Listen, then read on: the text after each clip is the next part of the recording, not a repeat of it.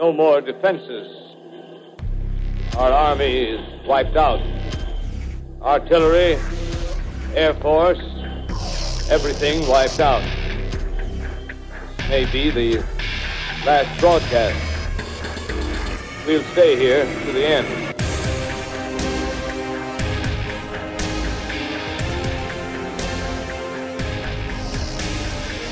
Hello and welcome to Media and the End of the World. This is Ralph Beliveau. Adam Kroom will be back with us shortly. He's out making the world safe for digital democracy, so hopefully we'll all feel the benefits of that, and he'll be joining us again. And with me again today is Alani Stain, who's one of my colleagues here at the University of Oklahoma. Hello, Alani. How are you? Hello, Ralph. Good. How are you? And Alani has brought with her a person who's visiting. This would be the second of the Dream Course guests who have come through. And what's the theme of the Dream Course again? The theme or the topic of the Dream Course is being a woman in the 21st century. And we will bring a series of speakers from around the world and from all different disciplines and industries to talk about what it means to be a woman in the century that we're living in. Because here we are because in the 21st here we are century. In the 21st century. And it's everything we were promised. We have jet cars. We have teleportation. No, actually, we have none of that stuff. And we still have women, though. Yeah, we still have women. And there's still a lot that needs to be done to make sure that their roles are treated equitably in this lovely world of ours. Definitely. And so hopefully the course and the guests that are coming in who will be speaking to students at the University of Oklahoma will help to move that forward. And I'm going to ask Alani to introduce our guest today. Okay. So our guest today is Paula Thompson, who came all the way from South Africa. Paula is the executive manager at Advoza Moya, which is a project that they run at the Hillcrest Aid Center in Durban, South Africa. And Paula shared with us last night a variety of stories and projects that they are working on at Advoza Moya, which started mainly as the Dreams for Africa project, in which Paula and her colleagues aim to empower and give aspiration and hope back to women in South Africa who live with HIV and AIDS and whose families have been affected by the epidemic in the country. So Paula, welcome and thank you again for being here. Thank you. It's great to be in Oklahoma, and it was really great to connect with the students yesterday. Thank you. Well, we're very glad to have you here. So can you tell us a little bit about how this project got started?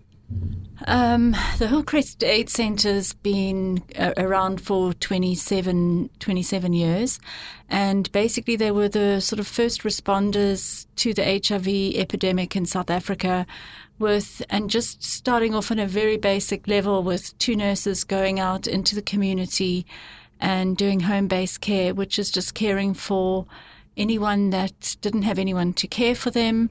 And what they found was quite horrific. We had young children caring for mothers who were bedridden, and they would just go into the home and nurse, wash the patient, perhaps prepare food.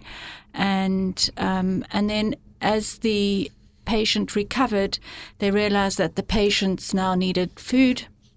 And so they started a food program and way got the patient back on their feet, but soon realized that this was not a sustainable way to actually help on a larger scale. And from that, Advoza Moya, the economic empowerment project of the Hillcrest Aid Center, was born. And that was really to transfer patients off the feeding scheme to be able to enable them to earn an income which would allow them to feed their families and also maintain health. Okay, and so what's the main operation of the of this in terms of like the community outreach? There are quite a number of projects. There's a 24-bed respite unit which cares for very sick patients. We have a granny group project which works with grannies who are looking after multiple children. Most of those are orphans from their own children. And we've got an education project, a horticulture project which puts gardens back into into communities, food gardens, and we have Wozamoya, which is the economic empowerment project, basically teaching a woman, mainly woman, crafting skills, mainly traditional crafting skills, and then assisting them in marketing those products, developing products, and just creating a safe environment for creativity. Yeah, we'll make sure to give the website so that people can see what some of the crafts are, because they're very cool. There's some really neat stuff that they're creating. So I'll be happy to do that. So how is it? I'm just kind of curious how they just because this is so far away from the U.S. and we have our own ways of handling, or unfortunately in a lot of cases not handling, making sure people understand about HIV and AIDS and everything like that. So how is that? Is there an education program for that in South Africa? We do have an education program, and the government is working towards that. The problem is really vast. I mean, we have 2,000 new infections daily, and in KwaZulu-Natal we have the highest rate of infection. And on top of that, we have massive unemployment and massive poverty. So all of those impact with as much education that the government puts in. It's just not enough. It's not reaching everybody, and it's not changing behaviors. Mm-hmm. Yeah, part of what's I know, and this is actually something that's happening here in Oklahoma, is that people aren't getting tested, and so they move from HIV infection to AIDS without ever having been tested. And so there's an effort going on here now to try to get that kind of going a little bit more frequently. So it's a health crisis that needs more attention than it's getting, certainly. Yeah, I think we've definitely reached a stage of complacency where, initially it was, people were very scared because they were going to die from this disease, whereas now it is a controllable disease. And so there is definitely, in South Africa as well, the resistance to testing, the resistance to, protection during sex. So, yeah, those are all relevant as well in South Africa. Mm-hmm. Yeah, and there's, of course, all the stigma attached to it and everything else. Yeah. That's still a problem. Paula, can you give us a real example or a real illustration of what the effect of HIV/AIDS in South Africa is? Yeah, I mean, it's very extreme. I mean, you start off with, I'll just give a normal example that we experience monthly, daily. A woman would come in, she would have lost her partner to HIV and AIDS, and she would seek help. She probably hadn't eaten for maybe 2 or 3 months. Her neighbors would be giving her little bits of food for her and her family. She would be in a critical state of health as well, should need health care. And the clinics in South Africa are overburdened, and a lot of patients are turned away, or they have to wait for 6 months before they can get an appointment at a government hospital. So, a woman would come in, she would have no income, no food, and basically at the centre we would try and do a test, do an economic assessment, and then try and help link her up with craft skills so that she could start earning money. But, what that looks like is kids perhaps not going to school, malnourishment. I mean, a lot of kids in South Africa are malnourished. And so the impact really is on the kids. And then you've got families that are broken up because there's no parent, they've lost a parent. And then there's turning to drugs, and it just goes on and on. From what I understand, also that there's if you want to break it down, an older segment of the older people in society, then the middle section in terms of age, and then the young people, that the middle section of society in many communities are basically eliminated because of the disease, and that there's young people and there's children and then there's old people, and that the old people in many cases have to take care of and are responsible for the kids who are in these communities. What will happen when the old people, I mean, they will not live forever, but what will happen to those communities if the older people who are now taking care of and basically carrying this community to some extent, if they are not there anymore? How will those communities cope with this kind of, the older people are gone, the middle group of middle-aged people are gone, and it's basically young people who, as you said yesterday, out of the 2,000 infections a day, 1,000 is for women between 15 and 29 years old who get infected? It's... I don't know the answer to that question, because, I mean, at the moment, the grannies and the grandpas have a massive burden. Mm-hmm. They're looking after, I think we've got one granny at the centre who looks after 23 children, and those are from her own children who've passed away from HIV and AIDS. And also those grannies are not equipped to look after teenagers. They have, the generational gap is so extreme. So grannies are having to relearn how to become parents again. And when they go, there's also the moral fabric that they transmit. So I don't know what will happen when we don't have those grannies to look after these children. It looks like there's an enormous number of orphans there already, too. Yeah. We have a massive problem. There's a lot of, just even in our area, there are a lot of orphanages that look after children. At the Hillcrest AIDS Centre, we always have worked with adults, because we feel that actually draws down to the kids, because there isn't really a lot of NGOs tend to work with kids, because the funding is more readily available, so it leaves very little space for the adults to actually receive help. But those adults are actually looking after 7 to 10 kids as well. Mm-hmm. So it's very important. Mm-hmm. Yeah, I often wonder when these kind of things happen, because it can cause kind of a generational trauma, where you have, entire groups like Alani, like what you were alluding to, who are, kind of, it's like disruptions in the cultural flow. And so, and this trauma that affects people for a much longer time, later on in their lives.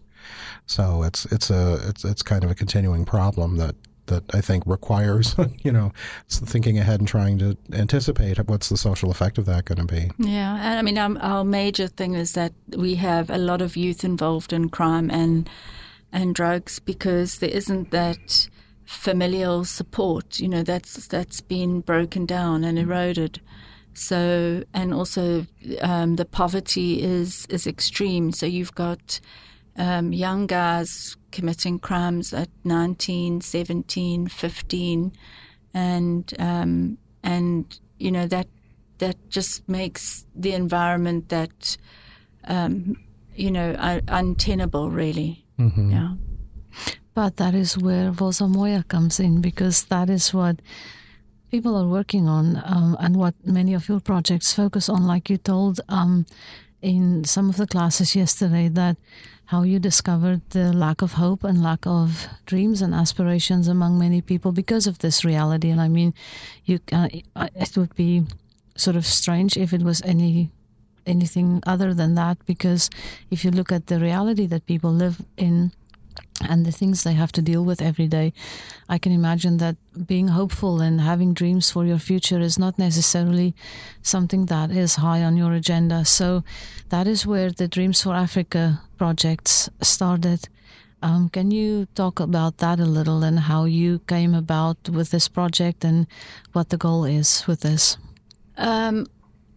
In sort of 2006, I'd always been interested in art therapy, and there was a technique that was being used in South Africa, a process called body mapping, and that was where you would lie down on the ground and your body would be drawn on a piece of cardboard, and you would document your outward scars, and then go deeper in, and if you had asthma, you would document that, and then even on a deeper level, like your psychological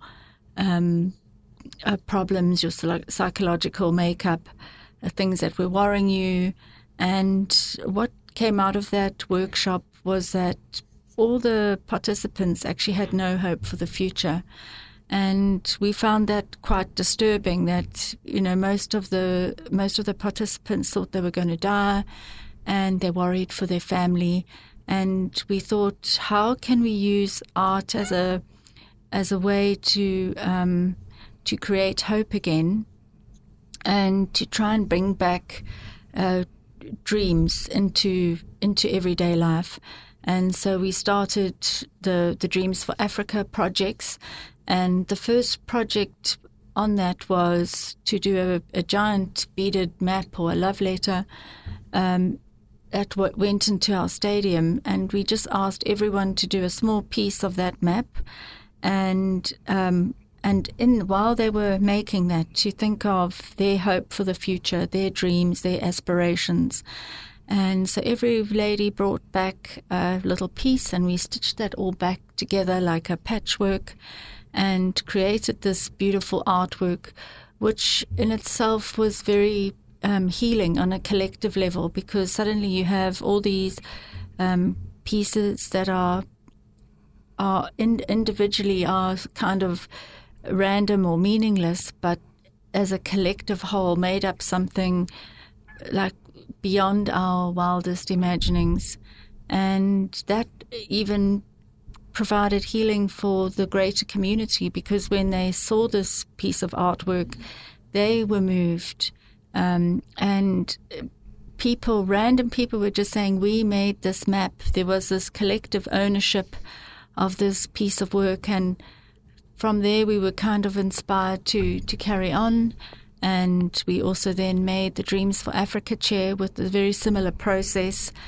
And the dreams for those objects were very simple. It was just like clean running water, education for my children, schooling. I want my kids to get a better schooling than I was able to, or that, you know, that my kids will be able to read and write. Just like very basic needs, really, that most of us have already. But, you know, for these women, those were very, very, were not available to them at all.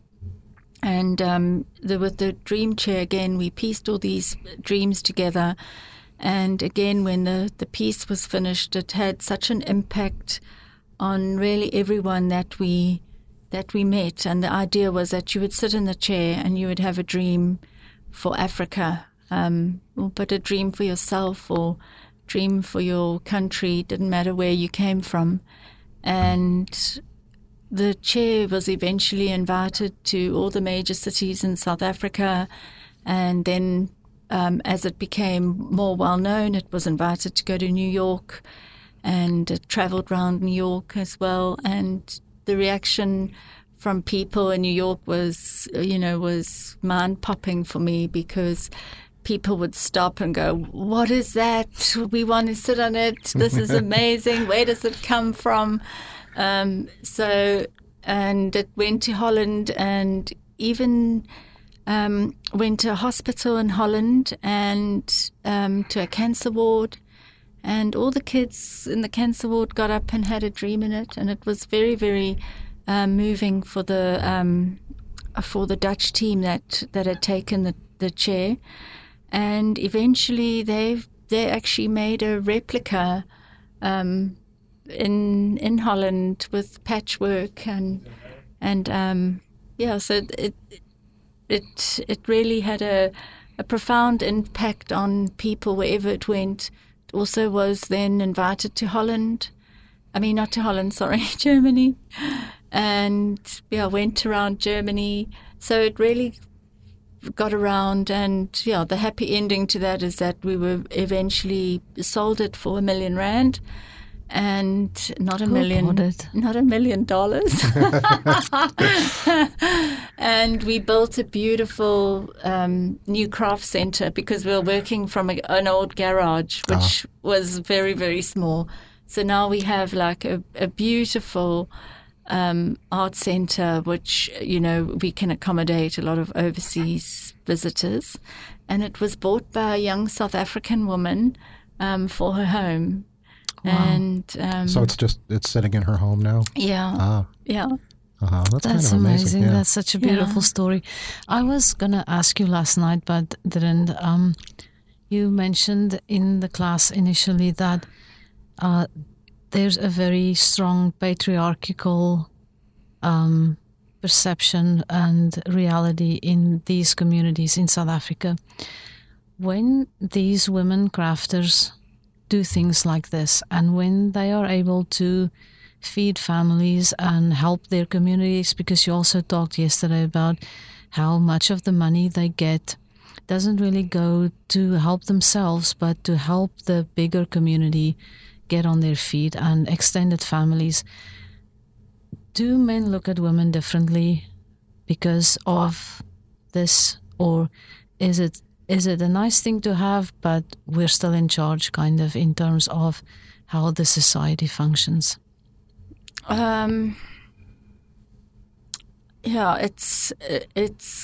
It's very difficult for women in South Africa. I think we have one of the highest rates of child and woman abuse. And so women earning an income, a lot of the women initially would have to hand over their income to their husbands. And then they had really no control over where that money would go. And in a lot of instances, it was spent on alcohol and not on food and the basic necessities. But I've also seen like incredible things because, women have, while they've been living with their husband who may be slightly abusive, they've been building a house on another property, and then they just get up and leave. They take the kids with them, and they've got their money, and they go off. Wow. But it's very, very complicated. The sort of traditional vice that a lot of women in is almost inescapable.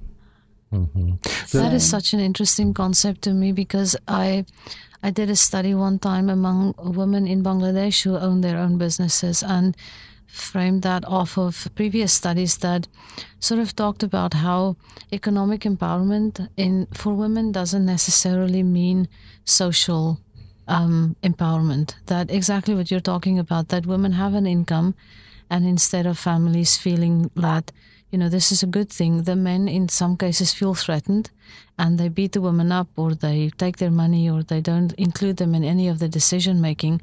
So that in many societies there's economic empowerment doesn't necessarily mean women are also socially empowered and lifted out of this cultural way of thinking that they have been exposed to even when they didn't have money. So that is an interesting concept, because you would think that, once you have money, you can stand on your own feet. And like you said, many people do. But there still is that, I don't like the fact that you make money, because now you're independent, and now, or the husbands take the money and use it for something else, like you've mentioned. A lot of our women, exactly that. A lot of the women who come into the centre have lost their husbands. So this is their first time that they've ever earned money, and that's very empowering. Yeah. Because then they have full control over their lives, over their money, and then you see real change. And for us, we, after sort of 16, 17 years of economic empowerment, we're seeing the first generation of crafters' children being accepted and going to university, which is like a massive, That's massive great. milestone. And so that, I feel that's an indicator that we on the right track, that, women are being empowered. I mean, it's also, we also in like a complicated space because we're dealing with like a traditional craft, which a lot of women feel is not a real job. So a lot of women like do it, but they would love if they got a job as even like a domestic worker, they would probably take it up. Because, and even though they would earn less, it's just more the idea of job security is also very important to women. And we have to keep trying to say, this is your own business. This is your own, your own, you're your own boss. You work from home. You can still look after your kids. Whereas if you're a domestic worker, you're going out to somebody's house every day. You're working from 8 to 5, and you've really got no control, and you're earning a much smaller wage. So yeah, that was interesting to me, and just a funny. So I wanted to ask about one of the other projects. I don't know if you have a ton to say about it, but it's I think it's called Little Traveler. Yeah, she has a ton to say about that. Yeah. It's the most fascinating can you story. Talk about that project. Yeah, so the Little Travelers, we started as just a little beaded figurine. At that stage, we were only making AIDS ribbons, and we wanted to really branch out and make something a little bit different. And we started making the Little Travelers, which are little dolls made in our own image. And those really just took off locally and globally. We were sending hundreds, thousands to Canada, and then to Germany. I think at one stage we were exporting them to like 11 or 12 different countries. And those just really were bread and butter money for the crafters, that they could, make this little doll. It took about 15 minutes to make, and they would get immediate money, which would enable them to buy bread and milk for home. So really just like a subsistence living, if you will, from that. Yeah, I noticed there's a map of Little Travelers on the website that shows where they've gone. Yeah, that's really, and they're adorable. Yeah, no, they're great, and like they come in all different characters, from rugby players to rusters to mothers and babies to healers, warriors. And you have said yesterday too that if I come up with the concept of, let's say, the mother and baby, that concept is mine as a crafter. No one else makes the mother and babies. It's something like unique to me, or something that people, they sort of own their design and their ideas. Yeah, we try and have a level of intellectual property. So if a crafter comes up with an idea, a necklace, little traveler, that belongs to them, and no one else will make that. So it's also fostered a culture of creativity, because everybody wants to have their own design, because that means that they can make more work, because they'll get orders for that new design. And so, and then a lot of it also goes a long way to empowering the crafter, because to meet the needs of the orders that come in for that product, they have to then train somebody else. So they'll train a sister or a brother or a neighbor. And so the project, in a way, multiplies out, and those women actually become business owners in their in their own right. Mm-hmm. There's a quote on the site from one of the crafters who makes them that I feel like it'd be, because I think it's just such an amazing thought. And she writes or says, I often lay them on my sofa and admire them for a while. I look at them and wish they could talk, breathe, and walk. That's how much I love them. Beading makes such a big difference in my life. I make life out of it. My entire house comes from the Little Travelers. My fridge, my sofa, plaster on my walls, everything. When I make Travelers, I see a person, a friend, and that's why I make them beautiful, because I'm making a person. Yeah. That is so That's really amazing. Yeah. Can you talk a little about the project you did with the disposable cameras and giving each of the beaders a camera to sort of document their lives and what happened after that? Yeah, I think, as the project developed, and as the project developed, our supporters from overseas wanted to know, where did the Little Travelers come from? Who were they? And so we wanted to really be able to show that, but sending a documentary photographer into the community, we felt it was turning the beadworkers, crafters into objects. And so we thought, how could we get the crafters to actually tell us themselves who they were, where they were going? And so we managed to get sponsorship of I think 160 disposable cameras, which were given out to the crafters. And they in turn were told that they had to photograph the things they loved, the things that were near them, their shop where they bought their groceries from, perhaps their family. And the images that came from that were absolutely extraordinary and just were very heartwarming. We ended up having a big exhibition of all the crafters' images at our local gallery, and so we were able to convey where the travelers came from, who made them, and in a very real and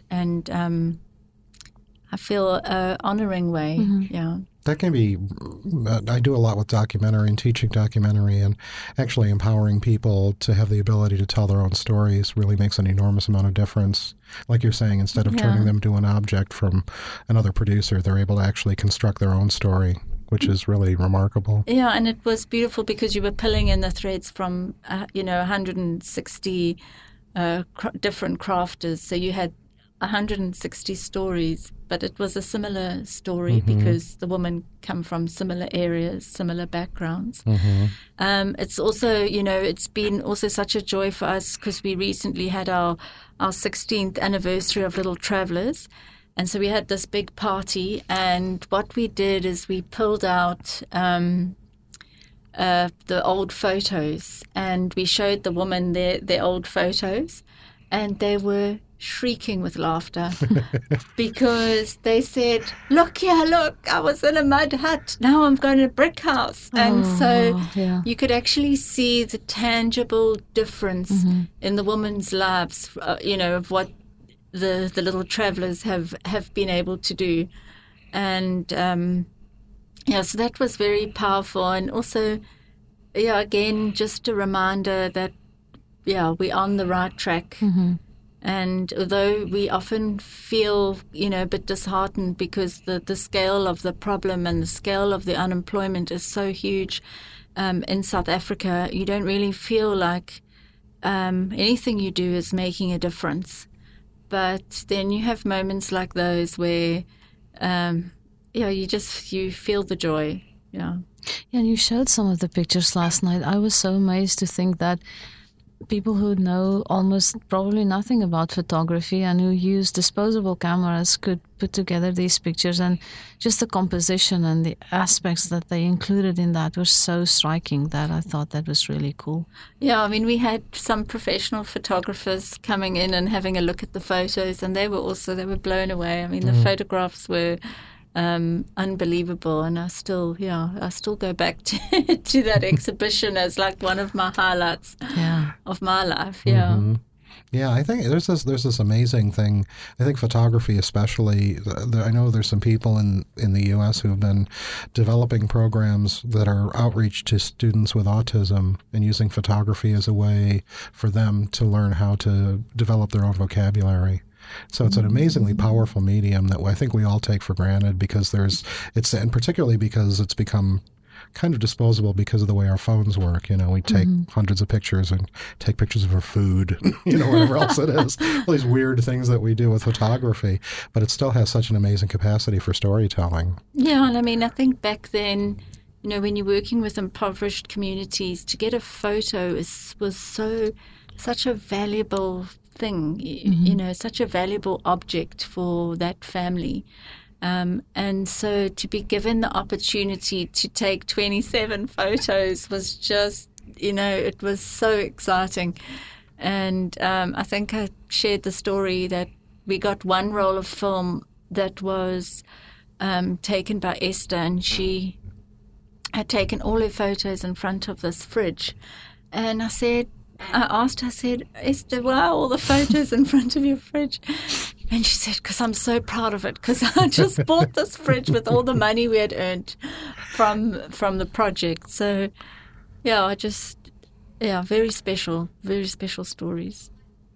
Well, we'll make sure to, we will put the link for the craft shop that's connected with this on our website so people can look at, and the site that's got some of the history of it too, because it's such a fascinating project. And where do you see, is there a plan to develop a new direction or continue what you're doing? Or are you hopeful or are you frustrated? I guess that's, so it sounds like I could see either, but I guess I think to do this kind of work, you probably do have to be kind of optimistic, and you do have tangible evidence on a regular basis that it's having a positive impact on people too. So, yeah, I think you keep going, and I think certainly for me, enough is never enough. I just feel there's like you climb over the mountain, you get to the top, and there's another mountain. Yeah. And it is definitely there are times where I feel quite depressed and low, and then the other times that I have this amazing sense of joy.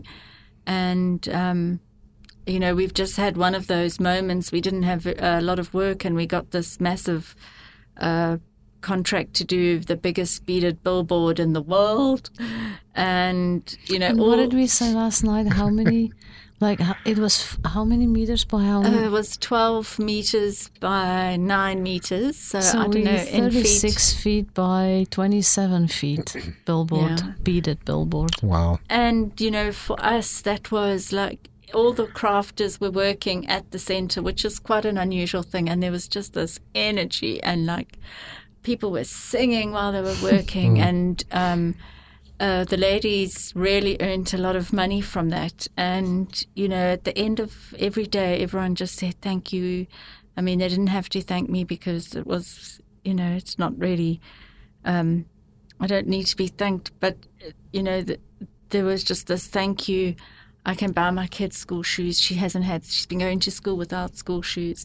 And so just like these basic things, every day someone would come and be quite emotional, even crying, just to be able to, have that little bit of income that they didn't have before. Mm-hmm. I like the idea that there's this linkage in a lot of the chair and some of these other things you're describing of people doing individual work, but then this collective work at the same time. So it's got this ability to be both important for individual women's empowerment and then for the empowerment of the community of women, which I think is really, really remarkable. I always picture it like we're sort of broken fragments floating around, and then we kind of glued together, and we create, a much stronger animal from all those broken fragments. And that to me, that makes me happy. And also just and that also speaks to women being together and working together. And there's definitely on a Friday, I always say, if you want to come visit the center, come on a Friday, because it's just this real joy. Everyone's together. There's a sense of togetherness, community, love, friendship. Mm-hmm. Yeah. Well, thank you for coming in and talking to us about this, Paula. We really appreciate it. Alani, thank you for coming by and bringing Paula by. You're welcome. And we will make sure to put the information online about the website so you can have a look for yourself. So thank you, and that's it for Media and the End of the World.